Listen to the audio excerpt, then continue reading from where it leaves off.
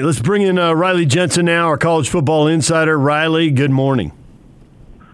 Hey, what's happening, guys? Well, transfer portal news. Which linebacker should Ute fans be excited about? The high school mega superstar? Yep. The guy we don't know about who Kyle and his staff are developing who will turn into an NFL guy? Or somebody who's transferring in from Florida who had 89 tackles and was second on the team? Does it have to be one or the other? Can you not be excited about all of them? Riley, you got to play by his rules. Haven't you learned that by now?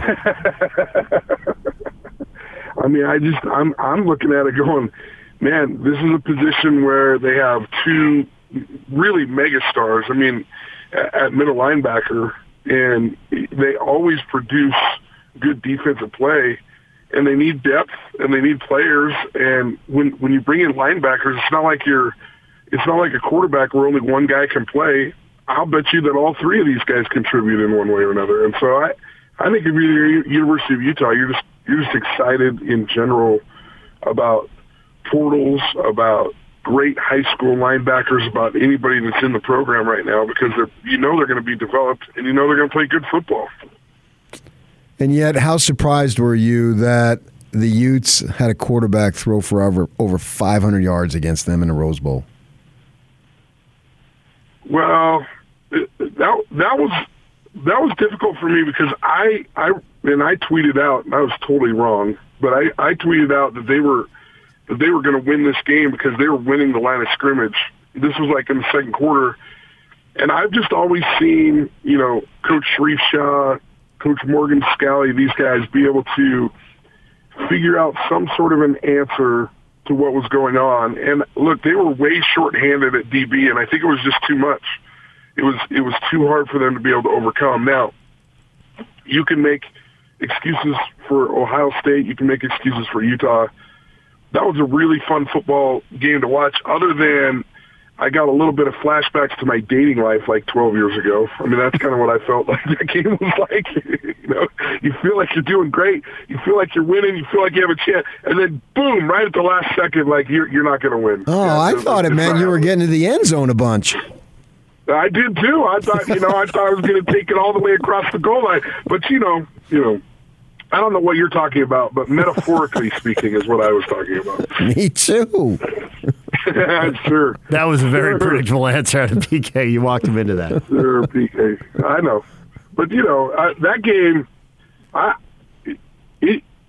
know that there's been games like that for other college football teams in the last 5 years, but, man, that if you're a Utah fan, you had to have been feeling a myriad of emotions from, oh, my gosh, we're going to dominate this team, to, uh-oh, what happened, to, oh, no, Cam Rising just got knocked out, to, oh, okay, this guy comes in, throws one of his first passes for a touchdown, to, oh, man, we just didn't have enough to stop, that passing game. But, man, you just got to give a lot of credit. The way the season started to the way the season finished for the University of Utah, it's like the first of the year, you can barely even remember the losses to San Diego State and the difficult start that they had. So BYU and Utah are combined 14-1 against the Pac-12. And they were 500 in other games, and that includes beating a couple of Big Sky schools, one apiece. So how much do you think that the local schools have really got something going, are on top of the world, are really ready to build on this and look out? And how much is, well, the Pac-12 had a bunch of teams with quarterback issues, a bunch of teams with interim coaches, and it was a down year. And they did what good teams should do. They beat teams having a down year, but don't get too worked up about it. Well, I just don't know. I don't know. I don't think any of us have really known what to expect out of Pac-12, but it seems like every year we're going, oh, well, it was a down year for the Pac-12. And now I'm just kind of going, well, is this just what the Pac-12 is? Now, that's not to say that BYU is going to go undefeated every year against the Pac-12, and same with the Utes going, what was it, 6-1 or something like that against the Pac-12. But I just wonder if maybe we've put the Pac-12 on a pedestal it's just a little higher than what it is. Maybe it's just a notch down from what we thought it was, and that there's going to be opportunities for good G5 teams, teams like BYU, and other teams to be able to compete against Pac-12 teams going forward in the future. I mean, I don't see it changing. I mean, you know, they used to call it the wacky whack. I think it's the wacky Pac-12. It's just crazy. Every single year, I have no idea what to expect. You have Oregon beating Ohio State at the beginning of the year, and then they lose to Stanford midway through the year, and then they get blown out by Utah twice at the end of the year. I mean, I have no idea how to get any consistency or to get a beat on any of these teams. Now, the one thing that I will say, and this is just me thinking outside the box, I do feel like the NIL has a chance, and like I said, it has a chance to help teams like UCLA and USC to build up their programs, because there's a lot of money down there. There's a lot of companies that are down there. And I actually feel like the Pac-12 could like maybe balance out the rest of the country if NIL really takes over. I mean, what if United Airlines comes in and gives a kid a $250,000 a year stipend, you know, to represent their airline there at USC? I mean, it's a possibility, right? And all of a sudden you're getting guys from, you know, that are flipping from Florida State to Jacksonville State. There has to be something going on as far as the NIL. It can't just be because you love Deion Sanders, right?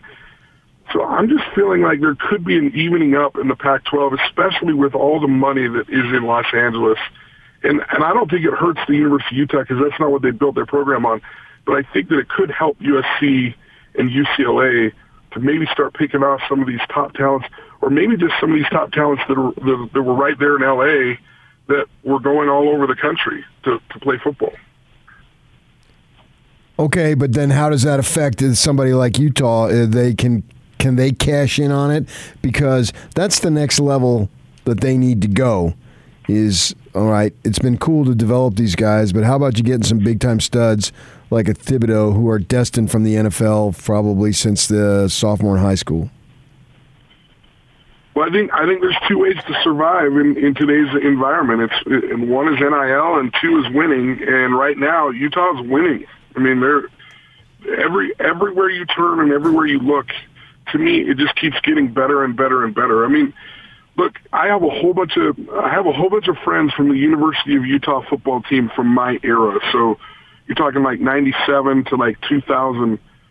And some of those guys have turned, frankly, to me, and they're like, dude, and these guys are starters. These guys are contributors to the University of Utah teams back then. And we're not talking about terrible football teams. We're talking about teams that went to bowl games and competed hard and even won Mountain West Conference championships, or I can't remember if they weren't WAC back then, but Mountain West Conference championships. And they're looking at me and they're like, dude, I don't even know if I make this team. And they're positive they don't make the two deep.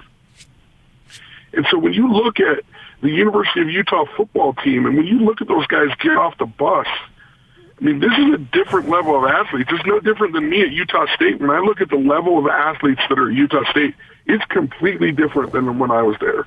It's completely different. And BYU, I think you could make the same argument as far as athleticism. Now, you can always make arguments for like whether the teams were better, whether they came together better, or how those things happened. But there is no question right now across the state of Utah, and you can take this down to even like Weber State and Snow College and some of these teams that are winning a ton of football games as well. It is a different type of athlete that is stepping off of those buses to play in games than it's ever been in the state of Utah. And it's really fun to watch, and it's exciting to follow. And these guys are freaking studs. They're freak athletes. And we're just going to see more and more and more players right now, especially in this little window where Utah State, BYU, and Utah can really take advantage of the seasons that they've had, where you're going to see guys coming out of those programs and playing in the NFL, and playing in the NFL for a long time. So that talent difference you talk of, well, that's the difference between Ohio State beating Utah 64-6 or whatever it was back in the 80s and now playing a 48-45 game. But there's still a lot of heavy lifting to be done when you see that the Utes had 17 4 or 5-star athletes and Ohio State had 65. Yeah, I mean, look, it's never as bad as it seems. It's never as good as it gets. Like, there's always going to be something that you can improve. But I think that whole deal, and I saw that statistic. I don't know if it was tweeted out or whatever, but that's a real compliment to the coaching staff at the University of Utah. These guys are developing people. They're not even close to the amount of players that are going to Ohio State, but they're still winning, and they're still going to Rose Bowls. And for all intents and purposes, those guys, they had Ohio State on the ropes. And I, as I was thinking about it this weekend, I mean, we've got to give a lot of credit to Andy Ludwig, too. I mean, look at since he's been back in the program, and then even if you go back to when he was in the program before, I mean, all he does is produces quarterbacks. All he does is produce offense. All he does is produce. I mean, I know I joke around about this, but we ran him out of town after the Sugar Bowl, and he averaged like 447 yards offense and like 37 points a game. And people were like, we just, we got to find a new offensive guy, And now he's back, and he's developing quarterbacks like Huntley. He's now found and gotten to Cam Rising and really taken advantage of his talents and the way that he can play. I mean, they're doing some really, really cool things offensively. For whatever reason, there was injuries, and they got kind of snake bit a little bit defensively, but I don't think there's any alarms going off as far as like the defense goes. And I just see this team playing really, really well going into the future. It's a fun team to watch. I can tell you this. I look forward as, not a Utah fan, but I look forward to watching a University of Utah football team this year more than I've ever liked watching them. And that's not to take away from some of the teams in the past that have been really good, but as an offensive guy, as somebody who likes to see the ball moved, and a guy who likes to see good defense as well, these University of Utah teams are fun to watch. I'm definitely for next year. I'm tuning in when Cam Rising is playing football. That's a fun quarterback to watch. What'd you make of that Wyoming kid transferring to Utah State? Seems like their roster is a little stacked there. Yeah, it's interesting. I mean, Peasley went into the portal, then they pick up Wyoming kid. I mean, my brothers were telling me about this, and I didn't see it. I don't know if it was on TikTok or if it was on Twitter, but apparently this quarterback has a girlfriend that's playing volleyball at Utah State, right? And then they were showing somebody else that transferred to Pitt. Oh, it was the quarterback from USC. Slovis. Yeah, Clovis transfers to USC because his girlfriend's at Pitt. And you start looking at this and you're like, oh, free agency is bringing people together. they weaken knees, Riley. This is bringing people together, PK. They can have it all. They don't just have to have Division I scholarships. They can have their girlfriend and Division I scholarships. It's great. So the interesting part about that transfer to me, though, is, Bonner's still back. You're going from starting at Wyoming to you're going to watch for a year. That's interesting to me. That's an interesting mindset. That's an interesting thought. Of course, Utah State is going to take as many quarterbacks as it can in that room because they know quarterbacks transfer. So if they can get one in that they think is worthwhile, of course you're going to take him. Right? Yeah, of course you're going to take him. I don't know this. Where does Cooper Legoff fit into all this? Well, I think he fits in. I mean, I think that's the other reason that it's a little bit of a head scratcher with this quarterback coming in. I mean, as a coach, look, you're always going to say, hey, we want that room to compete. We want Cooper Legoff to compete for his job. We want this. We want that, right? And may the best man win. And then when those guys go and compete, whoever comes out as the winner of that starting position, then you're happy with it. It can't feel good, though, to play as good as you did as Cooper Legoff, and then your coaches are bringing in somebody else. I mean, it's just like, okay, wait, where do I stand here? What's my role? I thought I kind of shored this up, And so there'll be interesting conversations, but I think, there's been some articles that I've been reading, too, backup quarterbacks – that's going to be a really, really hard thing in college football now because you're never safe. You're never safe with the portal. It used to be that if you were, Robbie Bosco behind Steve Young or Steve Young behind Jim McMahon, you wait a couple years, you keep developing, you're going to be a really good quarterback, and you're going to go down in the annals of history at your school as a really great quarterback. Well, I don't know that situation exists anymore. You could be a really, really good backup for a really, really good quarterback. You're doing everything that you're supposed to do. You're developing the way you're supposed to do, but then some guy from Central Florida who threw for 4,000 yards and 40 touchdowns next year falls in love with your program and reaches out to your coaches and says, I want to transfer there. And then all of a sudden you're the backup for 4 years, or you're in the portal the next thing you know.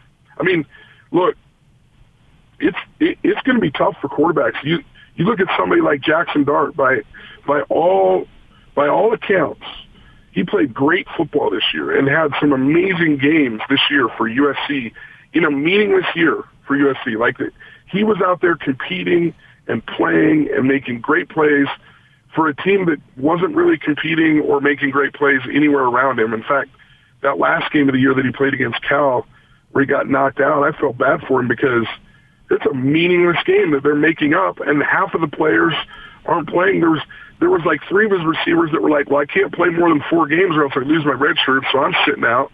There was guys that have already, said they're going into the draft.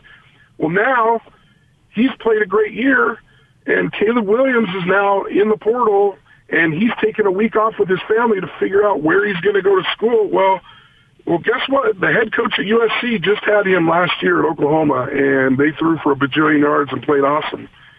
So what are you going to do if you're Jackson Dart and Caleb Williams transfers in? Do you think that's a fair fight? Do you think that that's a place where you can go, well, geez, man, I gave everything I could. I feel like I've won the locker room over. I feel like I've won my teammates over, but this new coach, if he brings in Caleb Williams, I mean, even if I did win the job, isn't it a short leash? Yeah.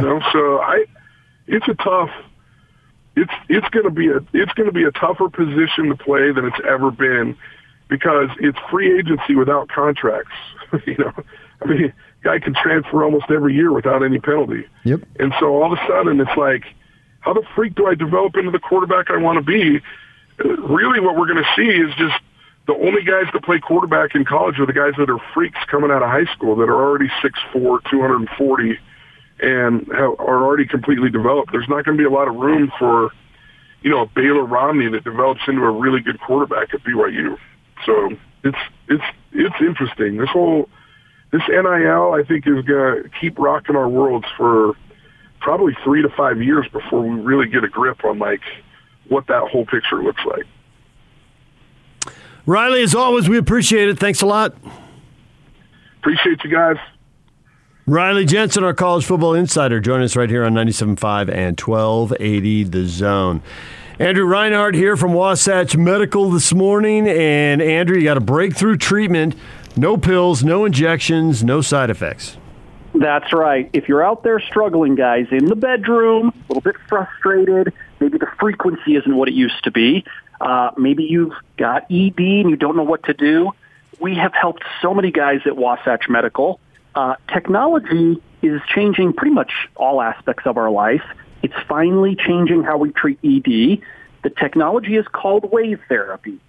We use the 2 most advanced versions at Wasatch Medical. The pressure waves that it puts out open up and regrow the blood vessels. It's backed by 50 clinical studies saying this is the new standard of care for ED, and it can improve circulation enough you can get off of the pill. Who doesn't want more blood flow in the bedroom, by the way? And you're seeing guys of all ages? We are. We treat men from age 20 to age 90. I'd like to think we have seen every single health condition that come through this door. It's so targeted and proven, it can work for just about any age or category. Our listeners want deals, and you've got a deal. We do. If you're ready to put a stop to your ED, or if you just have questions, call us now. You'll meet with our MD. Free exam, assessment, and blood flow ultrasound. 0 obligation to this, by the way. You get the gift. This is worth the trip. Produces immediate results to intimacy. And this is pretty cool and valuable. Blood work and testosterone. If you feel like you have a need, that's free today as well. The number to call, 801-901-8000. That's 801-901-8000. Call Andrew at Wasatch Medical Clinic right now. You can claim that special offer, 801-901-8000. Thank you, Andrew. Thank you.